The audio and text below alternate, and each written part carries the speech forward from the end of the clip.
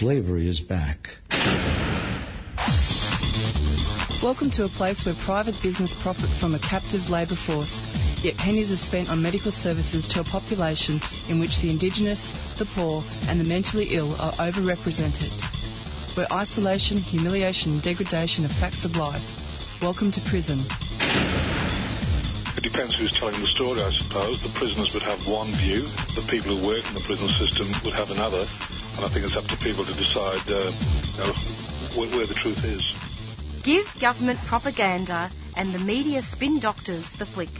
And check out Doin' Time for news, views and tunes on prison issues from Guantanamo Bay to Christmas Island to prisons and detention centres everywhere. Every Monday at 4 p.m. on your community radio 3CR. We are still fired up and we're still talking about revolution.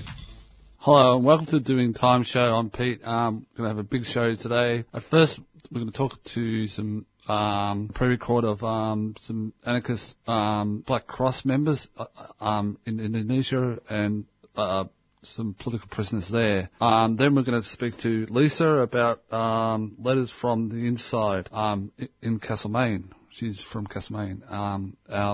That's Victorian Central Victoria, sorry. And welcome to the Doing Time show.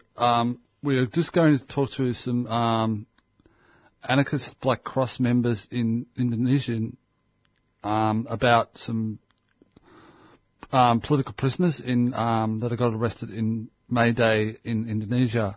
And if you want any more information, you can go to Anarchist Black Cross Indonesia, and there's be more information after this interview.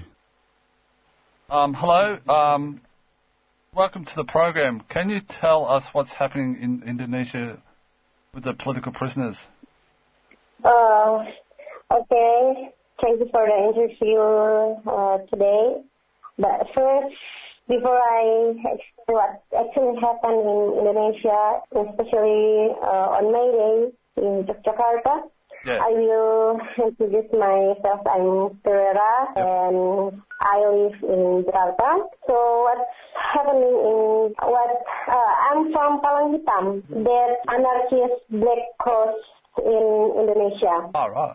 Okay, and what's happening in Jakarta on May Day, there are 69 people have been arrested by the police. Really? Yeah, and then it's already two months.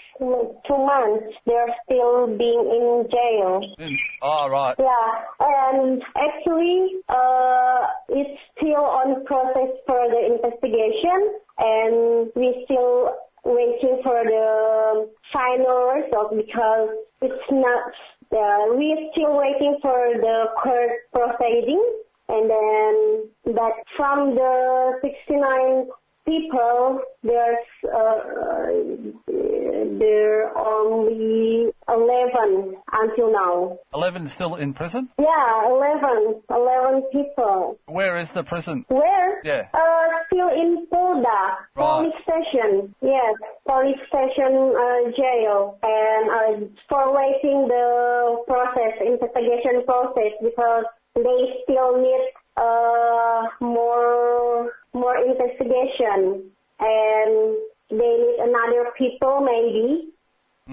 So our 11 comrades still in Polda, Yogyakarta. Oh, really? And why only 11 from 69? Because the 11 people, they are in video, in police. The video that they burned the police post in Yogyakarta and hot the Molotov.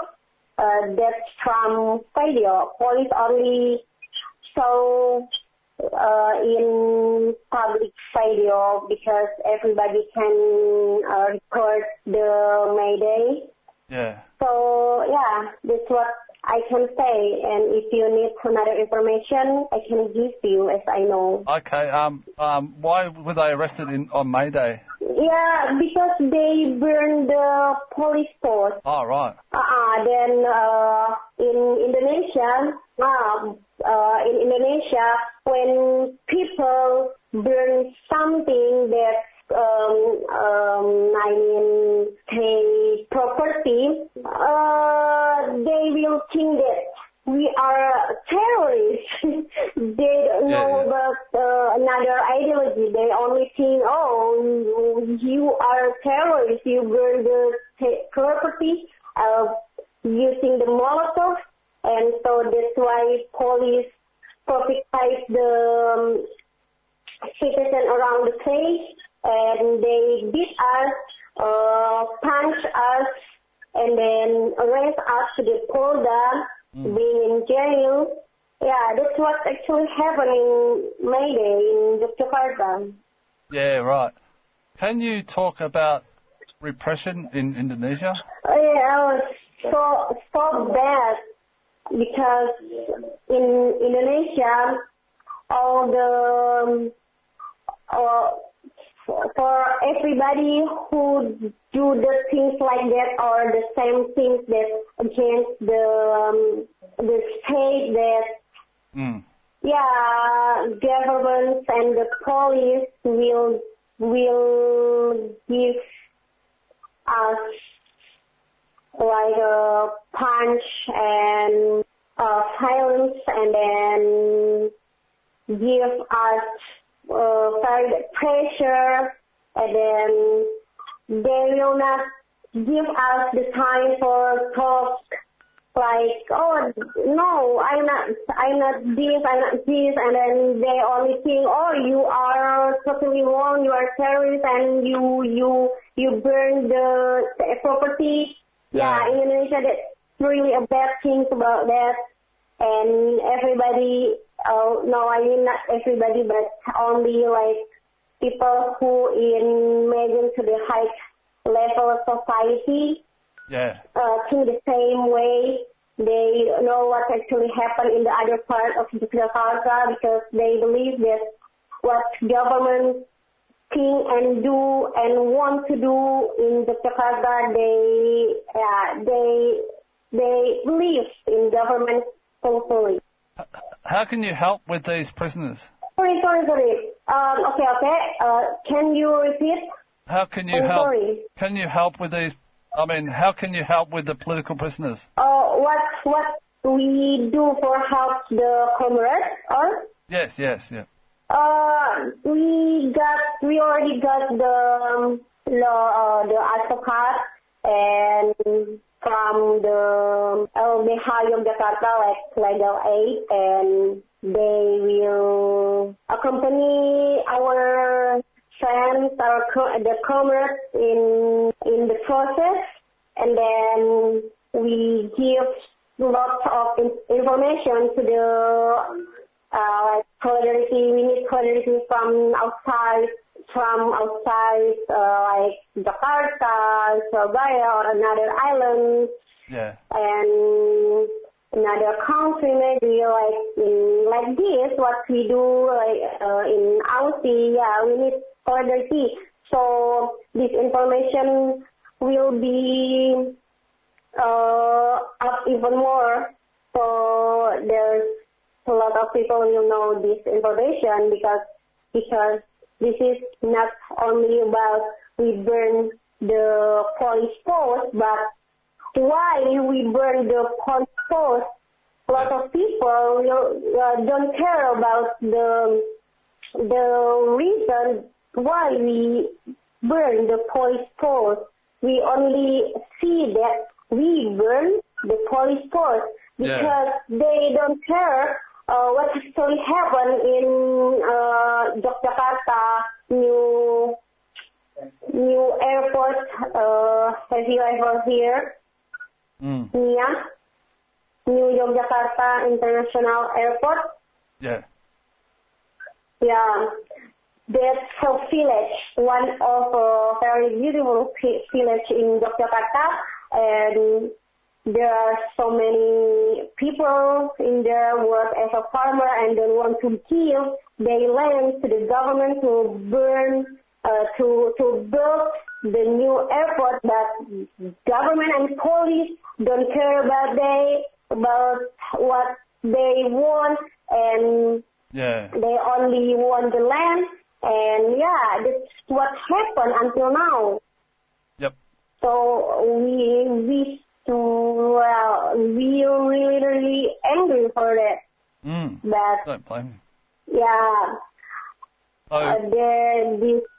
yeah. Sorry? How can we help from here, like, to show solidarity with the prisoners? You ask me what can you do from outside to help this case? Yes. Maybe to spread the information. We will give you the website if you want, because on the website we always give the update information. Yeah. So, what is the website? What? What's the website?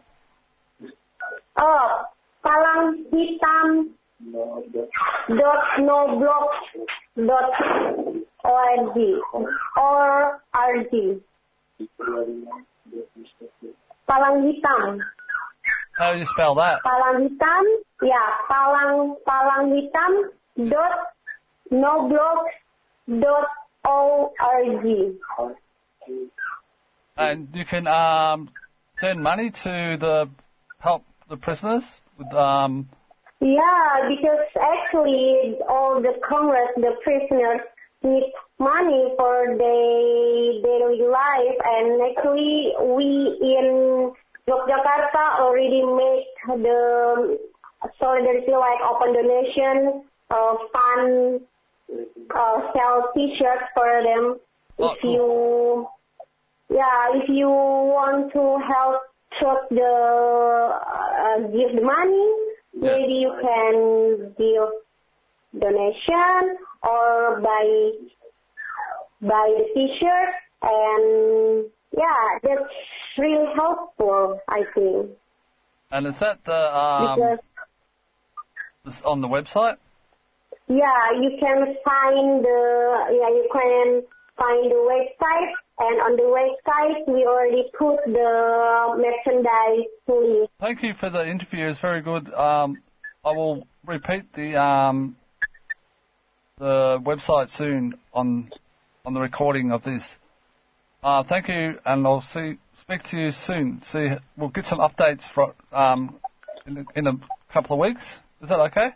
Yeah, it's okay. Really. Okay. Thank you for that. Thank you very much. Yeah. Yeah, thank you so much. Okay, see ya. Okay. See. And if you want any information about anarchist prisoners, go to palanghitam.noblogs.org or agitasi.noblogs.org, or even free25.nostate.net. And welcome back to the Doing Time Show.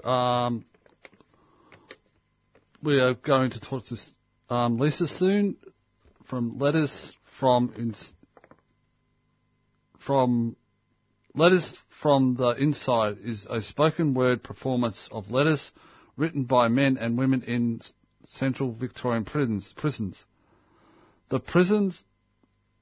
In prisons, letter writing is still an important art form. In Australian context, the letter allowed Ned Kelly to express passionately give voice to his thoughts and feelings while introducing the importance of the letter form. In our colonial history, we will be speaking with Lisa, literary advocate and activist. She will give a report back of some performances that have happened around Castlemaine. And we have Lisa on the line. How are you, Lisa? I'm great, thank you. That's good. So, welcome to the program. Can you tell us about the spoken word event that happened in Castlemaine? Yep. A few days ago, we had the Letters from the Inside performance that was performed in Castlemaine. It was performed twice in Castlemaine at the old Castlemaine jail and once in Maryborough. Oh, whereabouts in Maryborough? It was at the Trucks Cafe and Bar. Oh, cool. What was it like? The performance was great. It was very moving, and I had excellent feedback from the audience. Yep. It was wonderful. Yeah. Awesome. Can you talk about letter writing in prisons? How important it is? Sorry. Yeah, definitely. So, as we know, there's limited means of communication when you're in prison, and phone calls are costly. Yes. And you have to wait in line, and you also have you can only use the phone for a certain amount of time, and in certain times. And then if you haven't got anyone for whatever reason, visits might be not practical. So letter writing is one way that prisoners can communicate with their friends and families and the outside world. So it's been like that for hundreds of years as a way for people to communicate in a relatively cost-effective way. Yeah. So Ned Kelly was quite an important figure. Can you talk about how his letter writing contributed to colonial history? Yeah, so Ned Kelly wrote the Jerilderie letter way back in the, I'm trying to think when it was, 18 something or other, around 1879. Yeah. And it's a really important document, I think, for Australians. I mean, he dictated his letter to another Kelly Gang member, Joe Byrne, and as we also know, in prisons, illiteracy is a problem, and we do know that many prisoners are unable to put together a letter, and then they might need help with that. So he dictated his letter to Joe Byrne, and then it was a long letter. It was something like, it was over 50 pages. It was very, very long, and it's one man's voice, and in it, it's like a cross between a confession and a manifesto, and it's his story, it's his side of the story, and he talks about police persecution of himself and his family, and he gives his version of the events. So it's a very, passionate and expressive letter. Yeah. Yeah, it's like a tool, isn't it? Like to get people. Yeah, and interestingly, it was deemed. They didn't publish it or get it out there until 1930. Oh, right. Because I suppose they didn't want people hearing what he had to say, and they might have thought it was a bit too inflammatory or whatever reason. Yeah. So it didn't actually see the light of day with the general public until 1930. Where is the letter now? Sorry. Well, I know there's one copy in the State Library because I've seen it. I think that's the original, and then there was a copy that was made very, very early on, and I'm not 100% sure where that is. So there's the original, and then there's a copy that was made by a newspaper guy sort of early on, when the letter was written. Oh, right, cool. How important do you think literacy for prisoners is? Oh, it's incredibly important. I mean, I think there's a link between literacy and incarceration rates. And I always remember going to a talk by a Scottish woman who was, chief of police, and her saying that, show me how many kids can't read it at 8, and I'll show you how many prison cells I'm going to have to build. So yeah, right. I think it's a huge thing, and I think that it's obviously it's people need to be able to communicate adequately and be able to be equipped to deal with the system. And if you have trouble reading and writing, then everything is going to be made so much harder for you. Yeah, that's true. Can you talk a little bit about your own work and your background?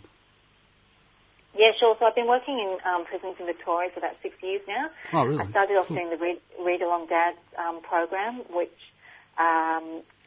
is I go into prisons, so a couple of male prisons and a women's prison, and then the participants choose a book for their children or for their grandchildren or nieces or nephews, and then they read the book out to me and I record it.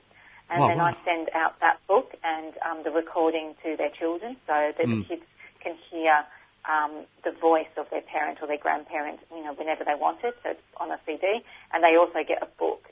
So that's a lovely thing that I've been doing for quite a while now. That's been administered and funded by the Friends of Castlemaine Library. So all power to a voluntary group who have got that up and running. Yeah. And I also run book groups in prison, and which has been really, really popular book groups.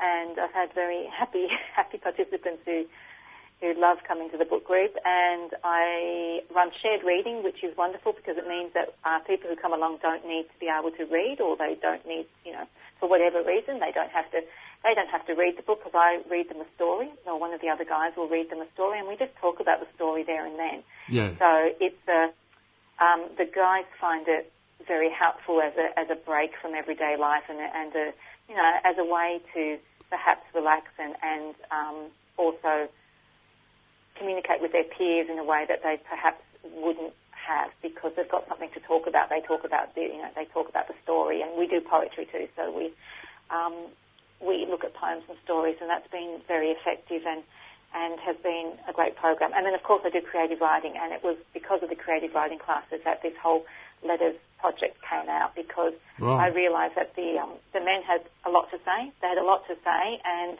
it was a way really to get their voices out, and so that they could say it in a structured way in a letter format. And it was a way that they could clarify their thoughts and feelings, put it on paper, and it was put out in a format so other people can go and listen to it and hopefully get something out of it. Sounds pretty amazing. Do you have any more questions? Anything else you'd like to say, sorry? I could come up with a question for you, Peter, if you want. No, other than there's such a lot of great artwork I have seen coming out of prisons, and I think that the arts in prisons, whether that be writing or visual arts or plays or singing or whatever, is such I feel it is a very important part of things, and I've only ever seen good results and had positive feedback from the projects that I've been involved with and that other people have been involved with. So it's, I think there's power in these things, and hopefully the powers that be can see that, and that we're allowed to continue to do this kind of work within prisons. Yeah, that's great. Getting back to the poetry, do you run workshops on poetry there inside? Mm-hmm, yeah. Oh, yeah, it's great. great, because some of the men, they've never written a poem before, so they'll come out of my class and they'll say, hey, I've written a haiku or, a sonnet or whatever it is that they've written, and they'll get on the phone that evening and say it to their missus, or they'll send it off in a letter, and it's just really nice to.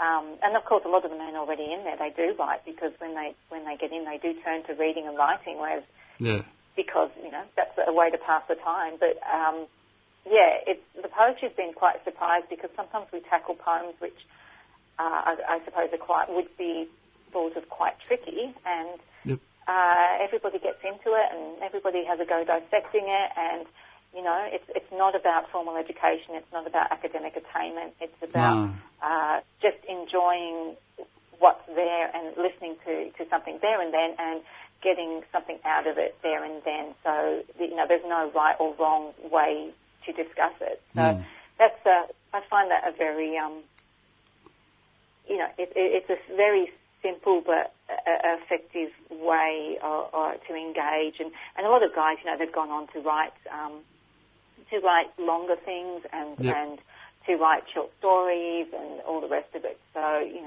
anything like that, I think can only be a good thing. Good form of expression, isn't it? Oh yeah, definitely, because I think you need it. I think everybody needs it. Everybody needs to have a voice.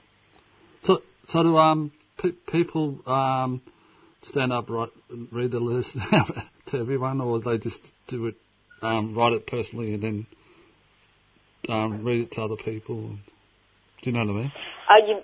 You mean for the project? Yeah, the poetry. So what? Yeah.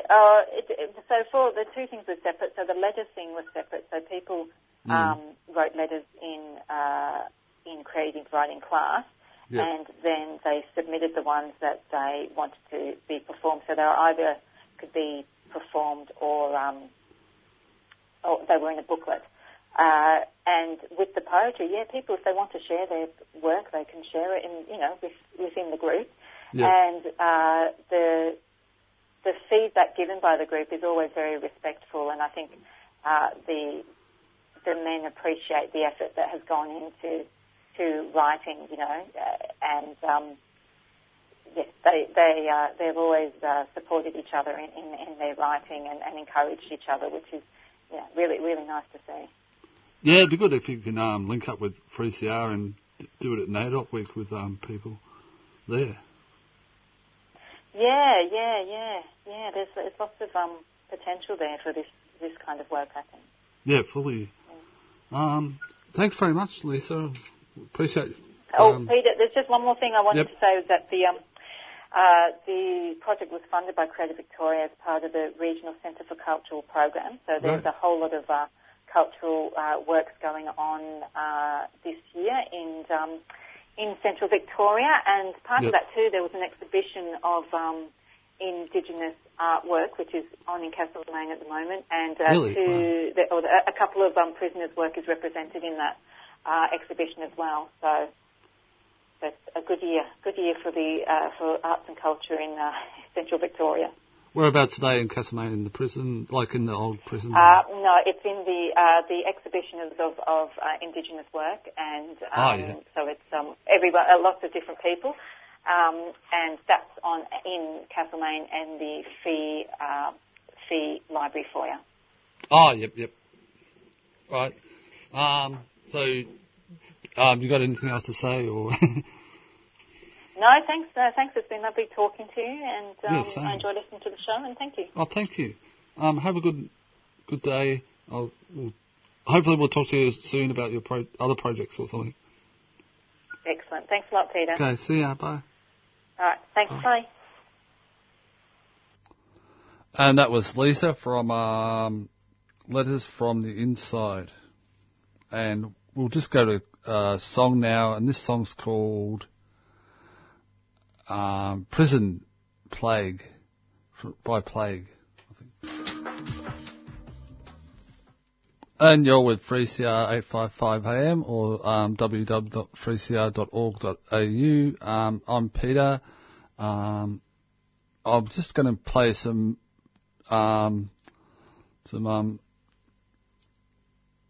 commentaries by Amir Abu Jamal from Prison Radio. The first commentary is called For Debbie Africa Freedom by Mumia Abdul-Jamal. And then the second one's called Paradox of Liberty Part 1. So we might have to play Part 2 next week or something. Anyhow, we'll just go to the first one. Debbie Africa. For Debbie Africa, freedom. Debbie Africa is one of a group called the Move 9, survivors of the August 8, 1978 police attack on Move in Philadelphia.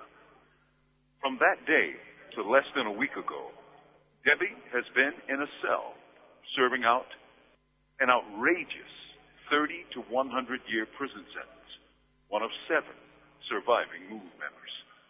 And like other Move members, she served 10 years over her minimum term before release on parole. Upon her release, in comments published by The Guardian of London, she remarked on 2 Move sisters who were not granted parole, Janine and Janet Africa. Debbie said, having to leave them was hard. I was torn up inside because, of course, I want to come home, but I want them to come with me. I was in shock when it didn't happen that way. When Debbie was first arrested, she was 8 months pregnant, and in September 1978, she gave birth to a healthy baby boy, Michael Africa Jr. Fed by her sisters, who smuggled food from the mess hall, she spent 3 days with her son before it was discovered she gave birth, when the 2 were immediately separated. Mike Jr. tells of the first night living with his mother. He knocked on her bedroom door, and when she told him to come in, she was standing there barefoot. He looked down at her feet and realized it was the first time in his life that he had seen his mother's feet. His friend Benny told him that 2-year-old babies and infants knew more about their mothers than he, a man almost 40 years old. But the story is Debbie Africa, after 40 years behind bars, is free. May freedom come swiftly for the rest of the Move survivors of August 8, 1978. From Imprisoned Nation, this is Mumia Abu-Jamal. These commentaries are recorded by Noel Hanrahan of Prison Radio.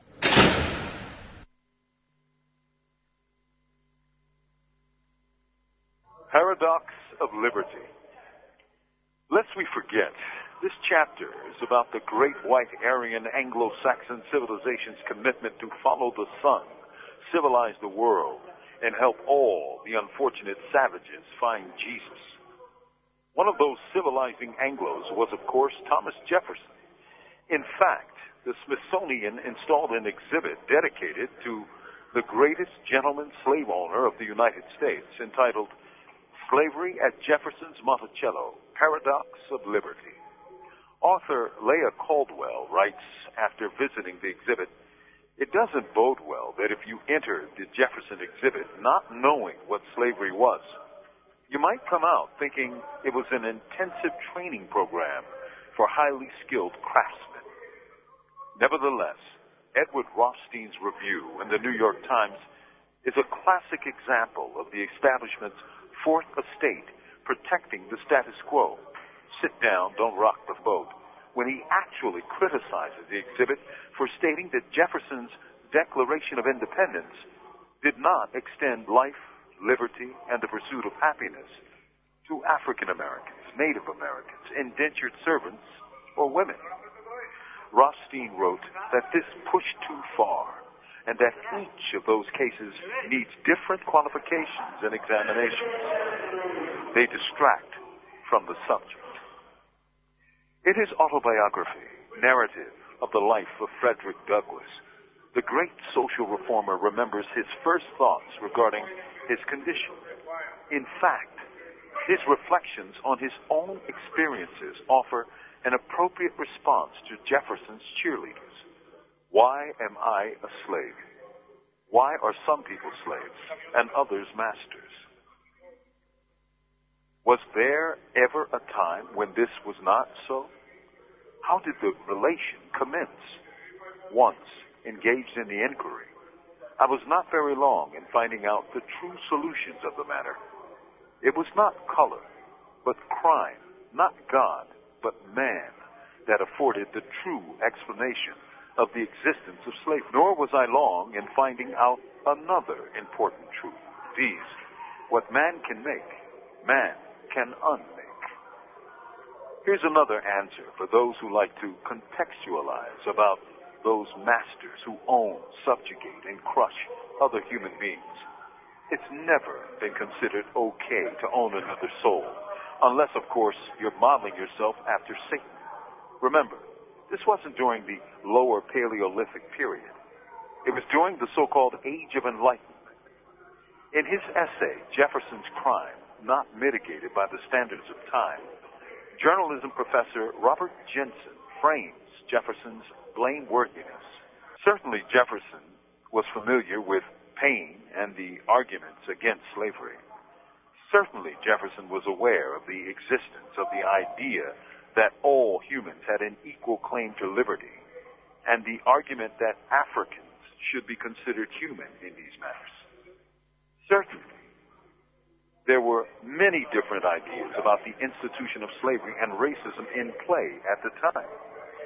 So we're not judging Jefferson by the standards of our time when we point out the way in which he employed racism to justify the barbarism of slavery.